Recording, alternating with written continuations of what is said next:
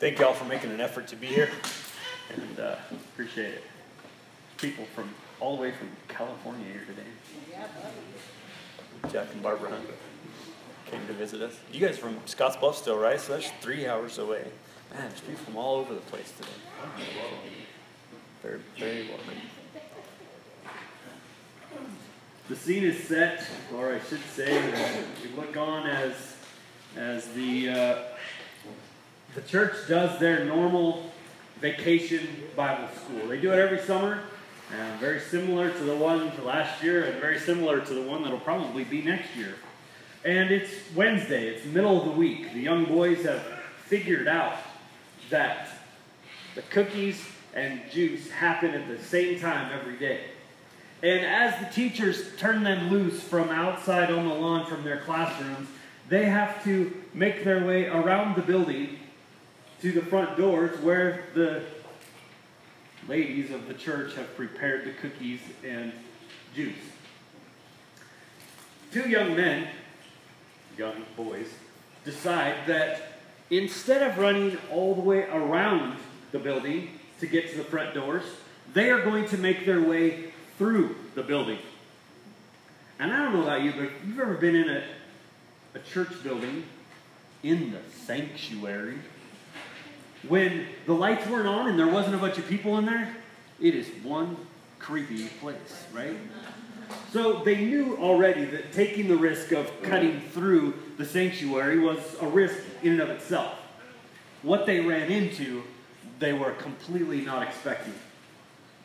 Teachers turn them loose, they hit the back doors, they slam through, and they run up the center aisle, or they begin running up the center aisle. And in one of the most godlike, booming voices, a voice screams, "Freeze!"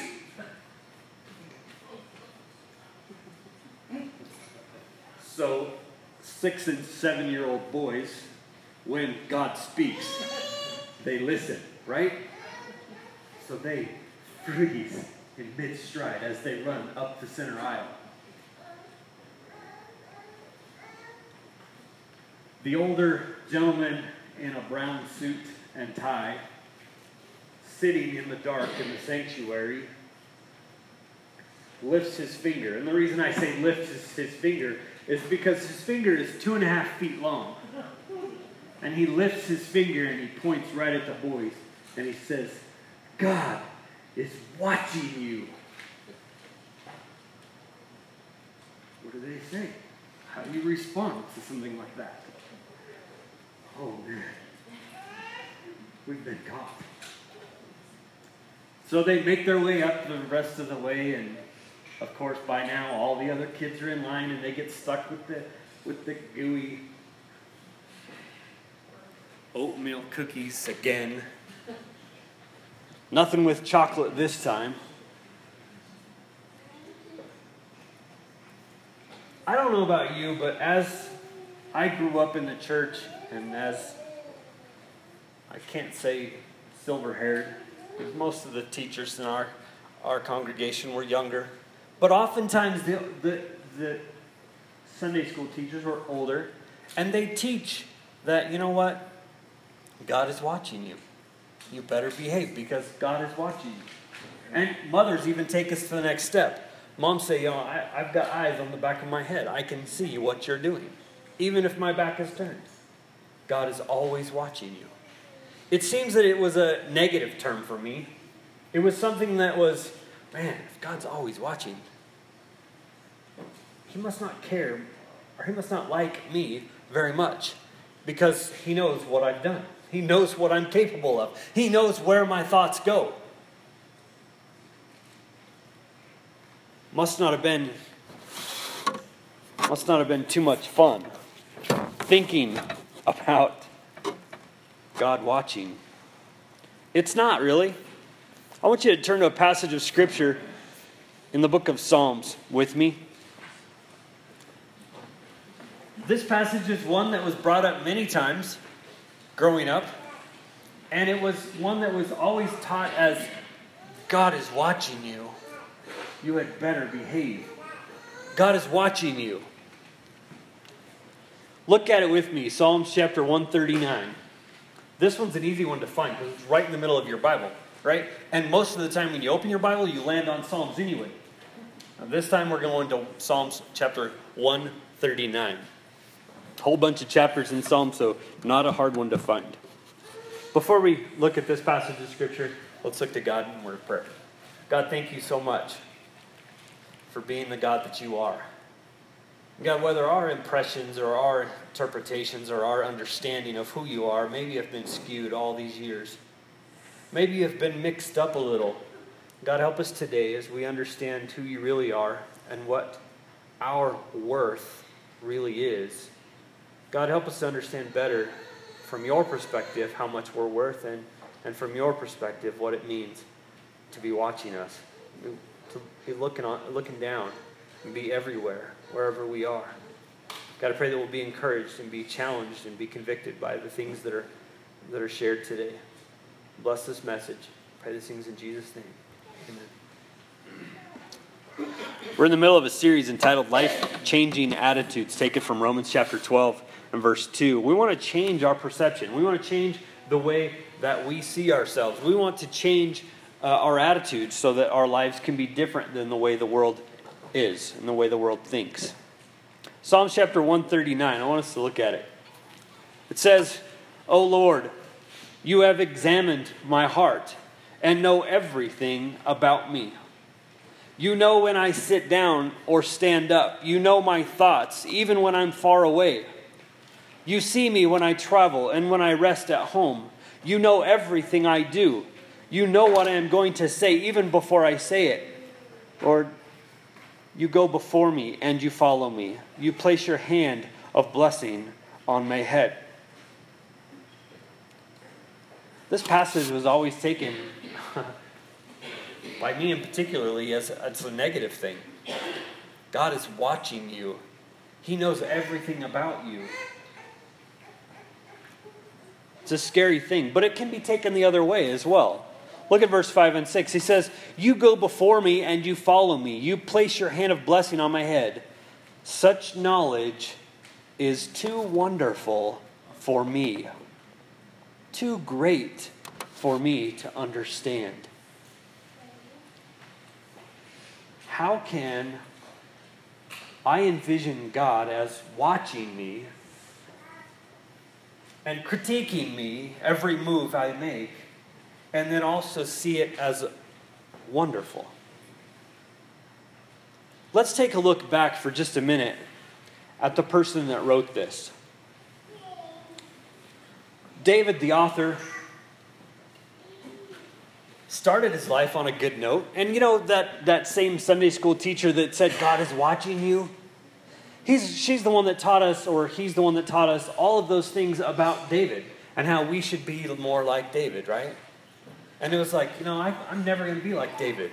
David played on a harp, and David wore a dress, and it was just not something that I was ever going to be. Then she told us about how a guy lived 3 days in the belly of a whale.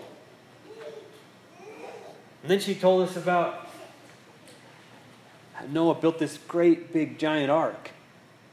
I'm never going to be like that. I'm never going to measure up to that. I'm never going to be able to be like that. Let's look back at who David really was. You've heard me tell parts of this and express parts of what we're going to look at. But if you look back in your Bible, and you can follow along if you want, or you can just write these down and go back and check up on me later. 1 Samuel chapter 17. What story do we find in 1 Samuel chapter 17? David and the giant. What's his name? Goliath. We find David and Goliath in 1 Samuel 17. And he begins what?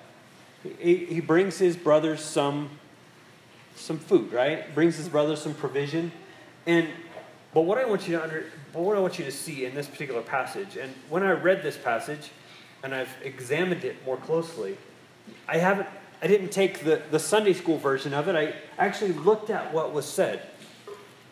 3 times God asked for it to be written, 3 times in this chapter, David asks, what's going to happen for the man who kills Goliath?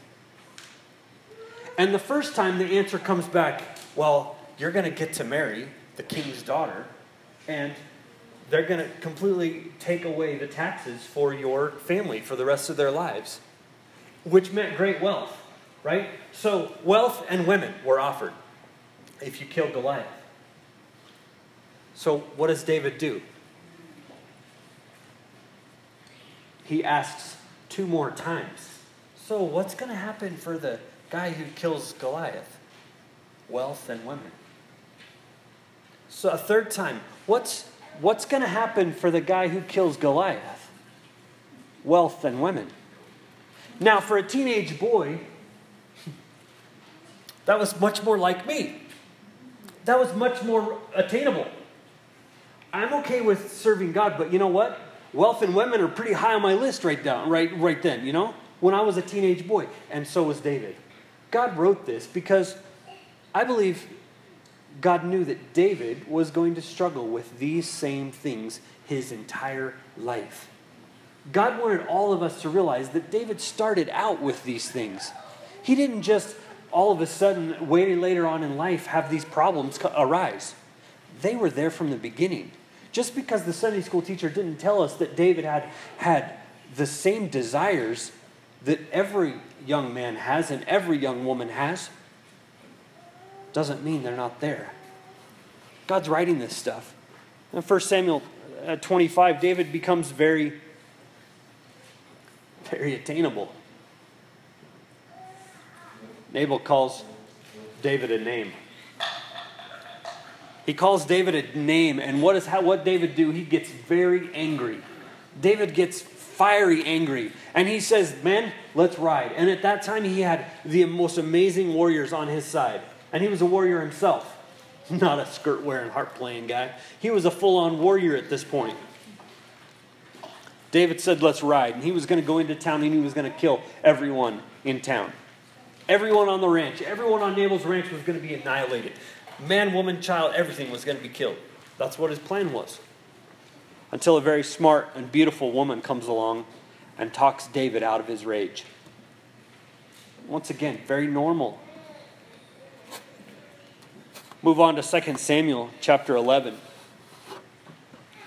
David's desires sort of lead him into a direction that is, sadly, somewhat normal. Normal from today's standards, anyway. 2 Samuel 11, David's on his rooftop watching porn. He decides to act on it and invite her in. David knew where to stand on the palace rooftop. The houses below were in close proximity. He could stand in a particular corner of the roof and watch. Bathsheba bathed every single day. He knew what channel she was on. He knew what website to click on to find her. He had servants even move one of his chairs up to that corner of the roof. He bookmarked that page on the website so he could come back to that one. Then the same hand that wrote 73 Psalms in our Bible sat down at the same desk that he probably wrote those same 73 Psalms, and he wrote a letter to his general and said, "I need my neighbor to die today."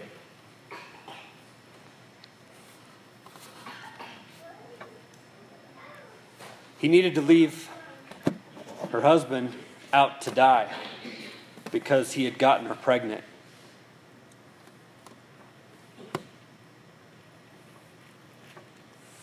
That's not David. Yeah, it is. A man after God's own heart? How can that be? How is that possible? Almost makes you want to file a lawsuit against the Sunday school teacher that taught you how good David was all along. It's like, I was trying to attain that, but look, this is what he really was. Next, in 2 Samuel 13, his son Amnon, who is supposed to follow in David's and be next king, the next king in Israel there. And in reality, we probably should have, along with 1 and 2 Samuel, we should probably have 1 and 2 Amnon. Theirs was a different plan. Amnon struggles with his lust for his younger half-sister. She's young and beautiful. He's noticed that, what an amazing woman that she is. Amnon thinks about her 24/7. He can't take his mind off of her. So his friend helps him come up with a plan. He says, pretend to be sick and request some of those cakes that Tamar makes. And when she brings them into you, take the opportunity. So he does. Amnon pretends to be sick. And David the king is concerned, and he says, well, what do you need, son? So Amnon's plan unfolds, and he rapes his half-sister. David finds out, and the Bible says David is angry. Well, why doesn't David do something? Why doesn't he retaliate? Why doesn't he take vengeance on Amnon for raping his sister? Well, it's pretty hard when there's a pregnant neighbor in the house and her dead husband.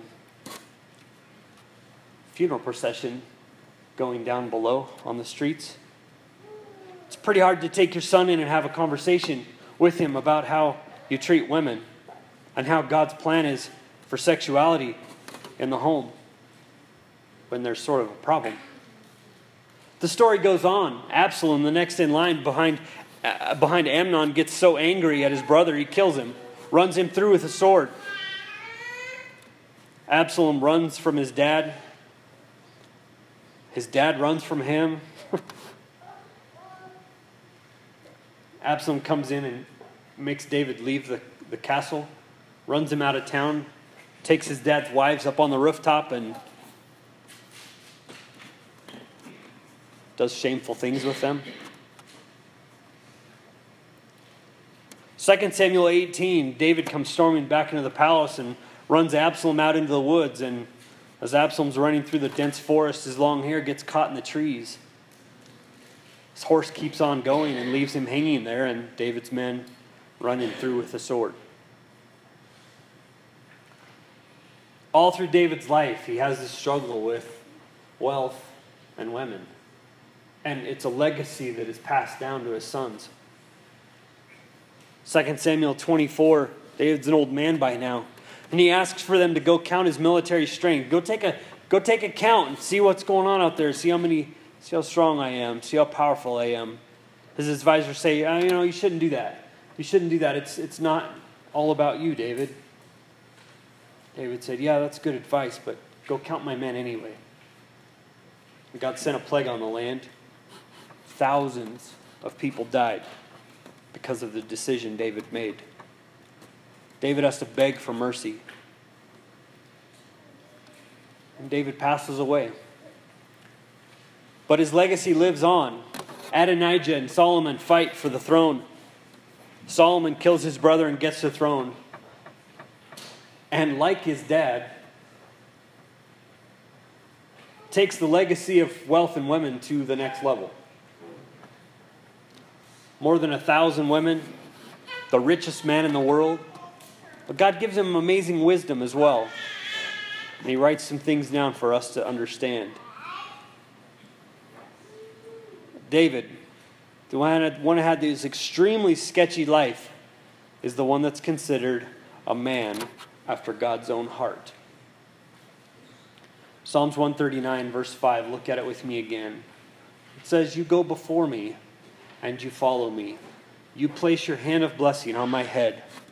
Such knowledge is too wonderful for me, too great for me to understand.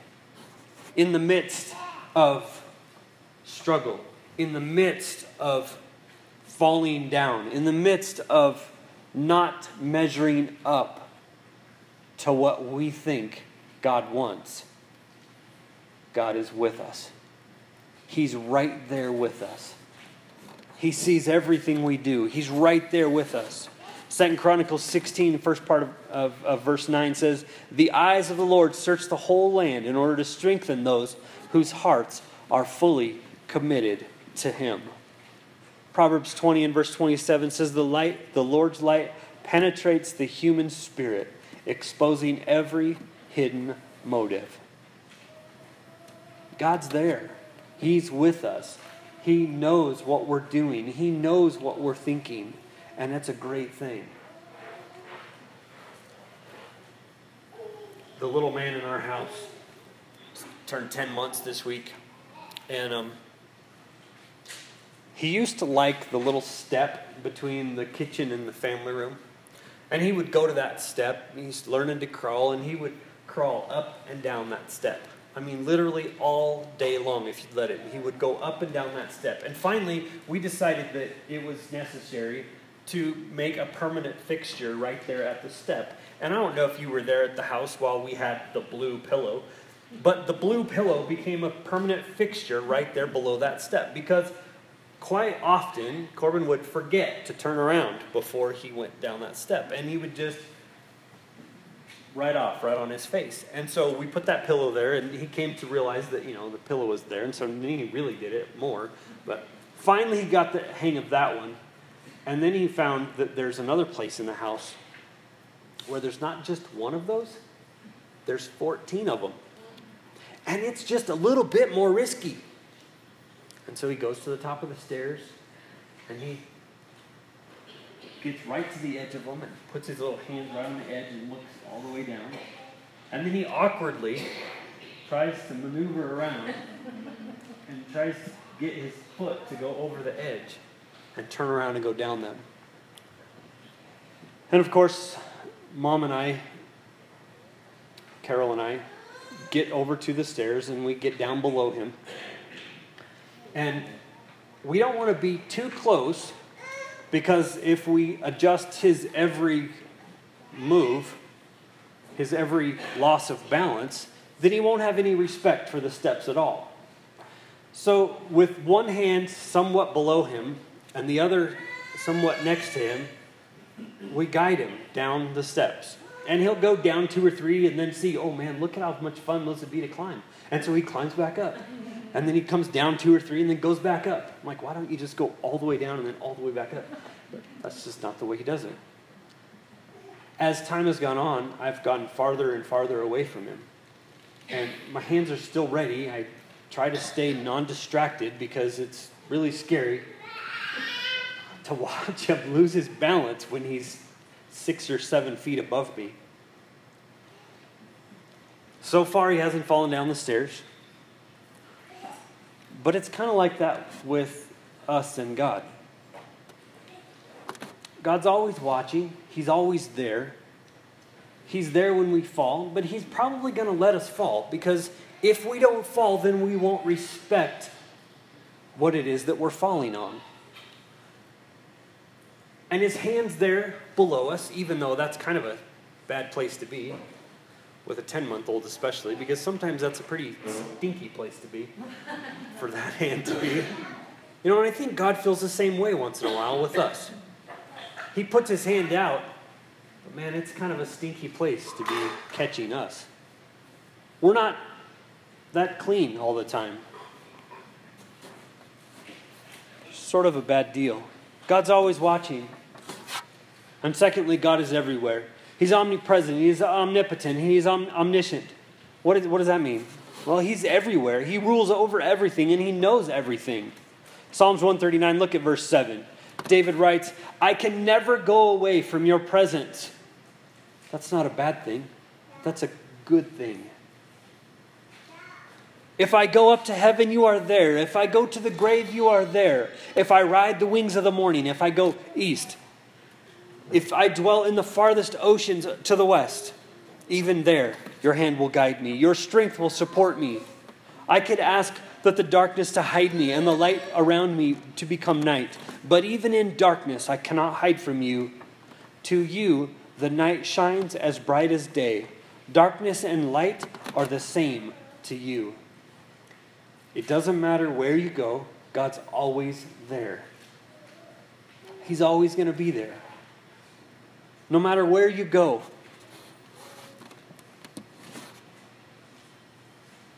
Jack came in this morning and he started to talk with me, and Dad came up and he said, God goes everywhere with us, even on vacation. You know what? That's the truth. God goes everywhere. He goes on vacation with you. He goes with you to work. He crawls underneath the car to change the oil with you. He's there. Everywhere we are, He is. You've heard the story of the young man who went to church and listening to the message. The preacher kept saying over and over and over again, God is everywhere. God is everywhere. The little boy stood up in the middle of the service and he said, God, if you're in my pocket, please don't eat my hamburger. God's everywhere, right? But oftentimes I take it the wrong way. Oftentimes I take it in a negative way rather than a positive way. I revert back to those thoughts of, well, God's just trying to control me, and God's just trying to make me do what He wants me to do. It's not it. God is everywhere for your benefit. God's there for you. Look, there's more. God can't leave us alone. Psalms 139 and verse 13, He says, You made all the delicate inner parts of my body and knit me together in my mother's womb. Thank you for making me so wonderfully complex. Your workmanship is marvelous. How well I know it. You watched me as I was being formed in the utter seclusion. As I was woven together in the dark of the womb, you saw me before I was born. Every day of my life was recorded in your book. Every moment was laid out before a single day had passed. How precious are your thoughts about me, O God. They cannot be numbered. I cannot even count them. They outnumber the grains of sand. And when I wake up, you are still with me. We're God's workmanship. We're God's children. We are God's greatest investment. He put His time, effort, energy into us, and He's going to stay with us. He's going everywhere with us, and He's not going to leave us alone. Ephesians 2:10 says, God has made us what we are. In Christ Jesus, God made us to do good works, which God planned in advance for us to live our lives doing. We're God's workmanship. We are His tangible act of love. It is something that He can put His hand on. He can look down and say, you know what? This is what I did. He loves us that much. He's never going to leave us alone. We're God's children. Jeremiah chapter 1 and verse 5 says, I knew you before I formed you in your mother's womb. Before you were born, I set you apart and appointed you as my prophet to the nations. O sovereign Lord, I said, I can't speak for you. I'm too young. The Lord replied, don't say, I'm too young, for you must go wherever I send you and say whatever I tell you. And don't be afraid of the people, for I will be with you and will protect you. I, the Lord, have spoken. I received a book this week. It's entitled Letters to My Dad, Diary of a Preborn Daughter. It's written by Joel Patchen, and I just want to share a couple of excerpts from it this morning.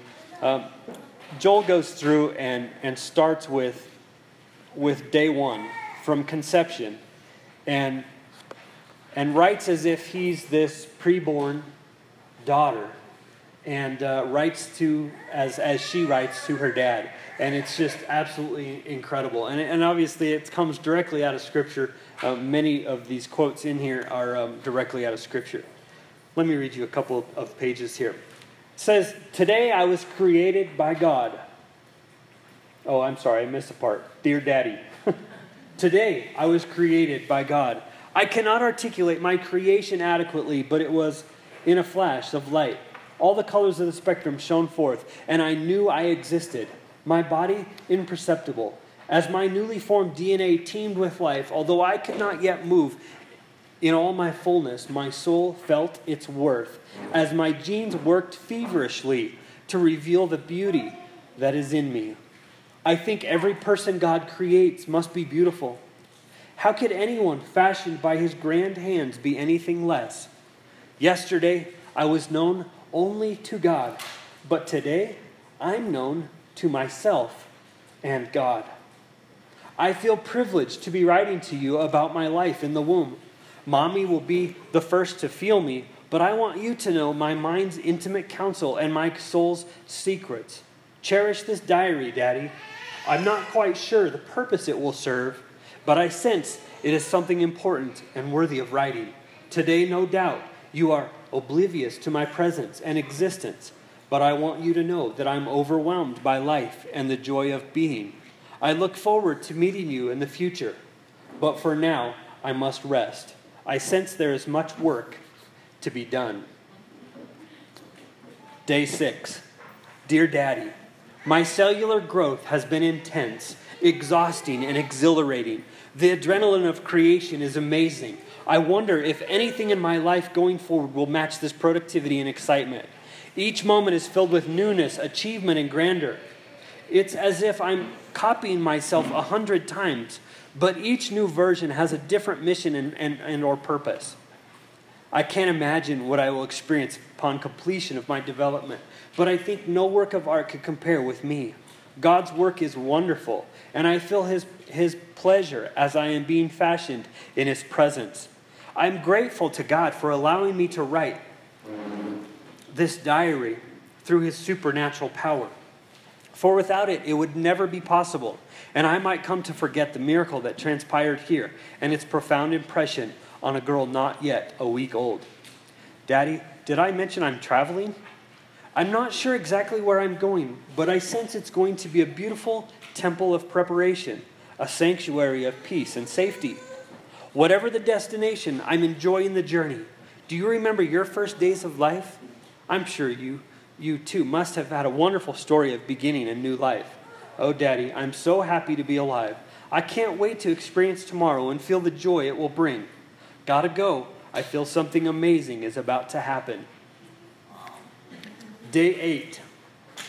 Dear Daddy, my day started abruptly as I slammed into what felt like a very sturdy wall. I was taken by surprise and jostled about from the impact, but after an initial friction, I felt as if I was being cuddled in a warm, soft blanket. It was an overwhelming sensation of comfort and trust. I gave myself wholly to the experience and reveled in the bliss for what seemed like days, the sheer height of ecstasy. Where I have been before was nice, but this is sublime. I know for the first time what it felt like to be part of a home, part of a family. I could feel Mommy's presence, and I knew she was strong and capable of protecting me. Joy flooded over me as I realized she was made for this very purpose, and by the same hands that were fashioning me. I wonder what she's like. Is she tall, pretty, gentle and caring, funny or serious, intellectual or imaginative? Does she have dark or light complexion? What is her age? Does she sense that I'm alive? Or can she even guess at the miracle taking place inside her womb? As I contemplated the mystery of Mommy, I began to imagine my own mysteries. Would I be like my mother or my father? A combination of the two, or something altogether different? Could I be tall or pretty? I began to marvel at all the discoveries that awaited me and all the things I would learn and experience along the journey of life. Daddy, I can't wait for tomorrow. Surely it will be filled with amazing joys and things too wonderful for me to know. One last thing, Daddy. When you read this diary,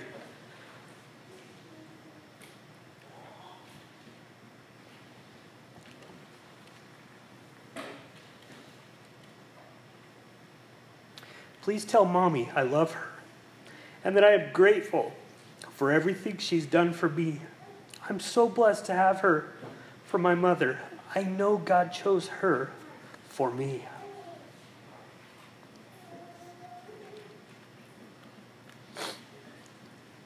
Day 20. Day 23, rather. Dear Daddy, wow, what a day today has been. Yesterday I worked all day making cells, laying down blood vessels and fighting fatigue. God gave me this important job of making clusters of mesoderm cells, which he said would form vital pathways for blood distribution in my body. I worked hard, and whenever I felt I couldn't go any longer, I cried out and said, "Give me faith. I trust in you." As soon as the words left me, I would receive a pulse of energy and be able to continue my task. About midday, while I was still busy working, I felt God's warm hands at work in the center of my being. He was forming a clump of cells in a squiggly shape, sort of like the letter S.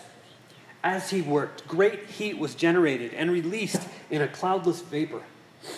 After a rush of energy and connection, he spoke. At the breath of his mouth, I felt a surge so indescribably strong that I worried I might explode. And then out of my gasp, I heard a beat, low and powerful.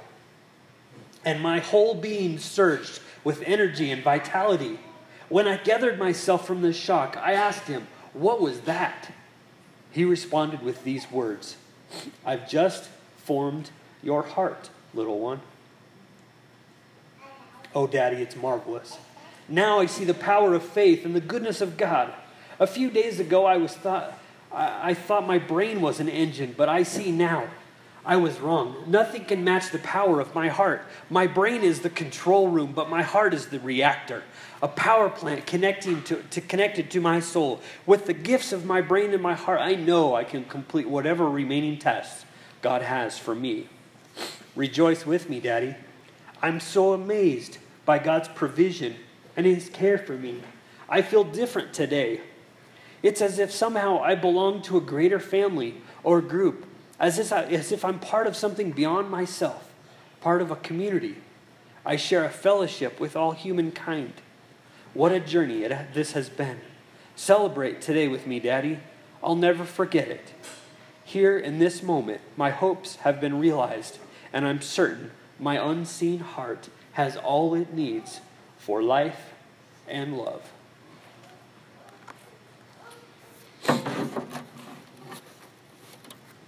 God put us together for purpose.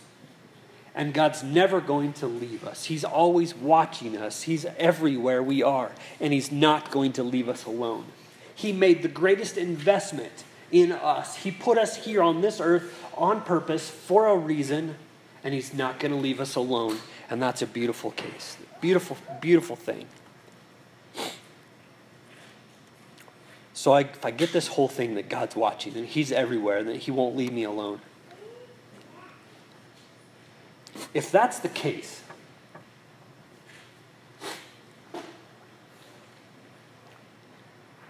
then why did he allow that to happen to me?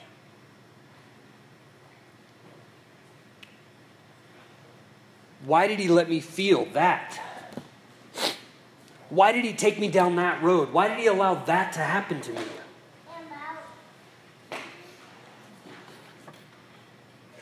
Why did he take them away from me?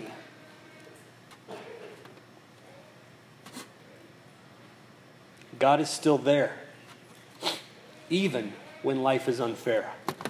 Psalm chapter 139, look at verse 19. David becomes very honest, and he says, God, I wish you would kill the wicked. Get away from me, you murderers. They say evil things about you, God. Your enemies use your name thoughtlessly. Lord, I hate those who hate you. I hate those who rise up against you. I feel only hatred for them. They are my enemies.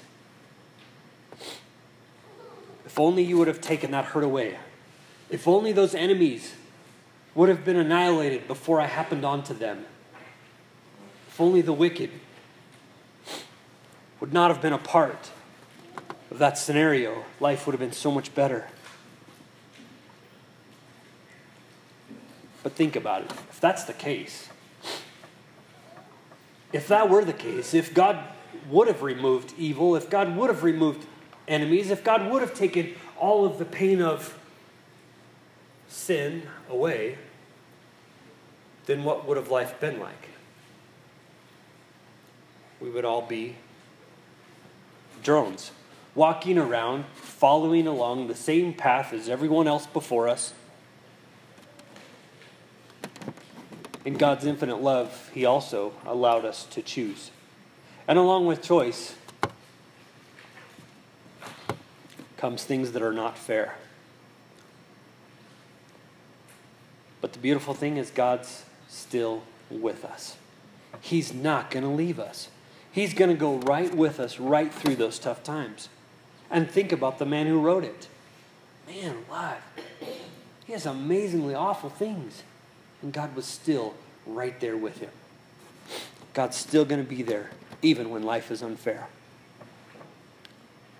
And lastly, God's waiting. God's waiting for us. God's waiting for us to allow him to intervene and to take on what it is that we know to be life. Verse 23 of Psalms 139 says, "Search me, O God, and know my heart. Test me and know my anxious thoughts. Point out everything in me that offends you and lead me along the path of everlasting life." God's waiting. God wants all of us. God wants each and every individual that he fashioned, that he formed, that he put together, that he brought here for this time and this purpose, to allow him to search, allow him to know your heart and know your anxious thoughts. Allow him to point out the things in your life that offends him, and allow him to lead you on the path of everlasting life. True value, true appraisal comes and is only found in the eyes of the beholder. I have this great ability to find things of little value to one person and turn around and sell them to someone else that thinks they're more valuable than the person I bought them from. I bought a Jeep Cherokee just the other day, and it was a piece of junk.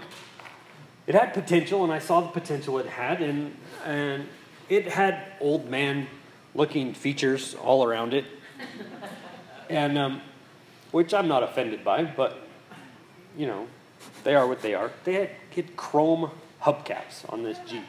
It's like, you cannot have a Jeep in Colorado and have chrome hubcaps on the Jeep, right? But anyway, so I bought it for a little bit of nothing, and I fixed it up a little bit, and then I sold it for significantly more than I bought it for. What gave this Jeep its value?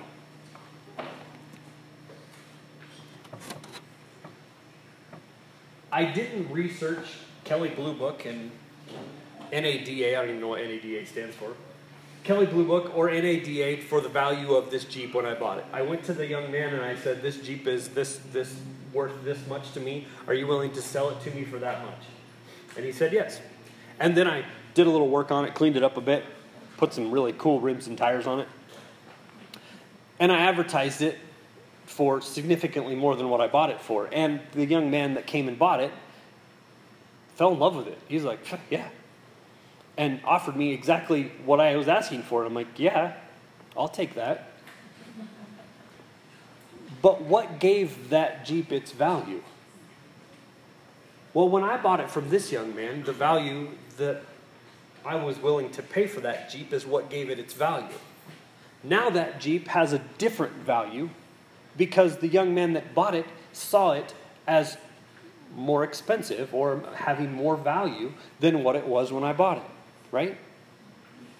So what gives something its value?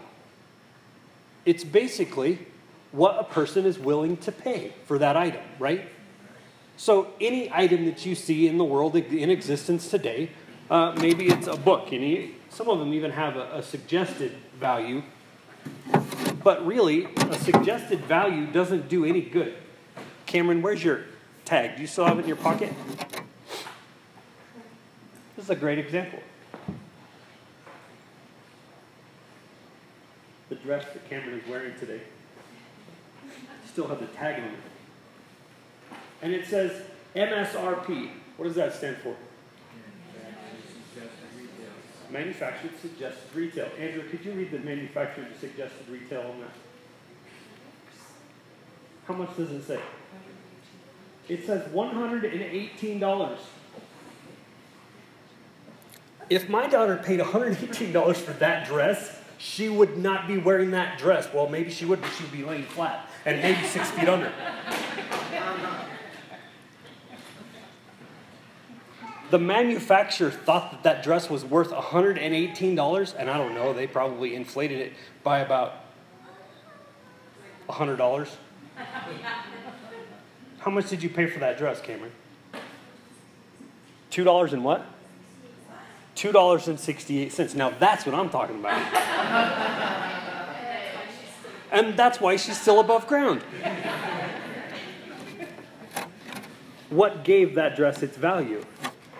It's what someone was willing to pay for it, right? So what is your life worth? What is your existence worth? How much are you worth? What is your true value? Remember, your value is based on what someone is willing to pay for you. What was the price that was paid for you?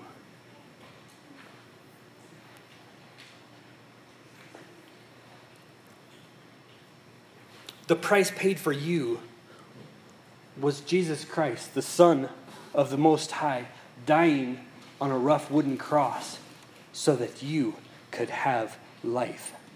So that you could have a possibility of spending the rest of your life in eternity with God Almighty. The price has been paid. What are you worth? What is your true value? The appraisal's been made. It doesn't matter what anybody here on this earth says. It doesn't matter what you see in the mirror. It doesn't matter what you value yourself at. Your price has already been paid. Your value has already been stated. And there's no changing it. It doesn't matter if all of us would have been alive or if just you. Jesus Christ still would have done it. He still would have paid the price for you. God's waiting. All He wants is for you to come back to Him. I get confused. I get confused about what my true value is, what my appraisal is. And as I wander through this crazy, confusing world, my value tends to be diminished. Because I'm distracted by everybody and what they think my value really is and how I'm treated. I have to readjust. I have to recalibrate. I have to clarify my appraisal. Because the price has been paid. The appraisal is cut in stone. It's been made. God's message, your move. I don't know what you're going to do with it. I don't know how you're going to take this. It may go in one ear and right out the other. But I'm hoping that as you think about your true value, as you think about what God's appraisal of you is, as you think about your self-worth, it has nothing to do with anything but God. And He's right there. He's watching. He's watching every move. And He's everywhere. And He's not going to leave you alone. He's going to be right before you and He's going to be right behind you. He's going to be, if you go way over there, He's going to be way over there. He's always going to be with you. God's never going to leave you alone. And God's there even when it's unfair. Even when life is not treating you kindly, He's still there. God's waiting. He wants us to allow Him to search and find what it is that we need to correct. Let's be some high-value individuals today. Let's be some that know our value from God's perspective, not from everybody else around us. There's extremely valuable people sitting next to you today. And as you move into your discussion groups or as you go into your kids' class, know that you are with people that have extremely high value. And treat them like they have value. Because God said they do. And God's not only watching you, but He's also watching them. He's got them, just like He's got you. Thank you for your attention. I hope that there's been some things that we've been able to share today that have been a blessing to your life. And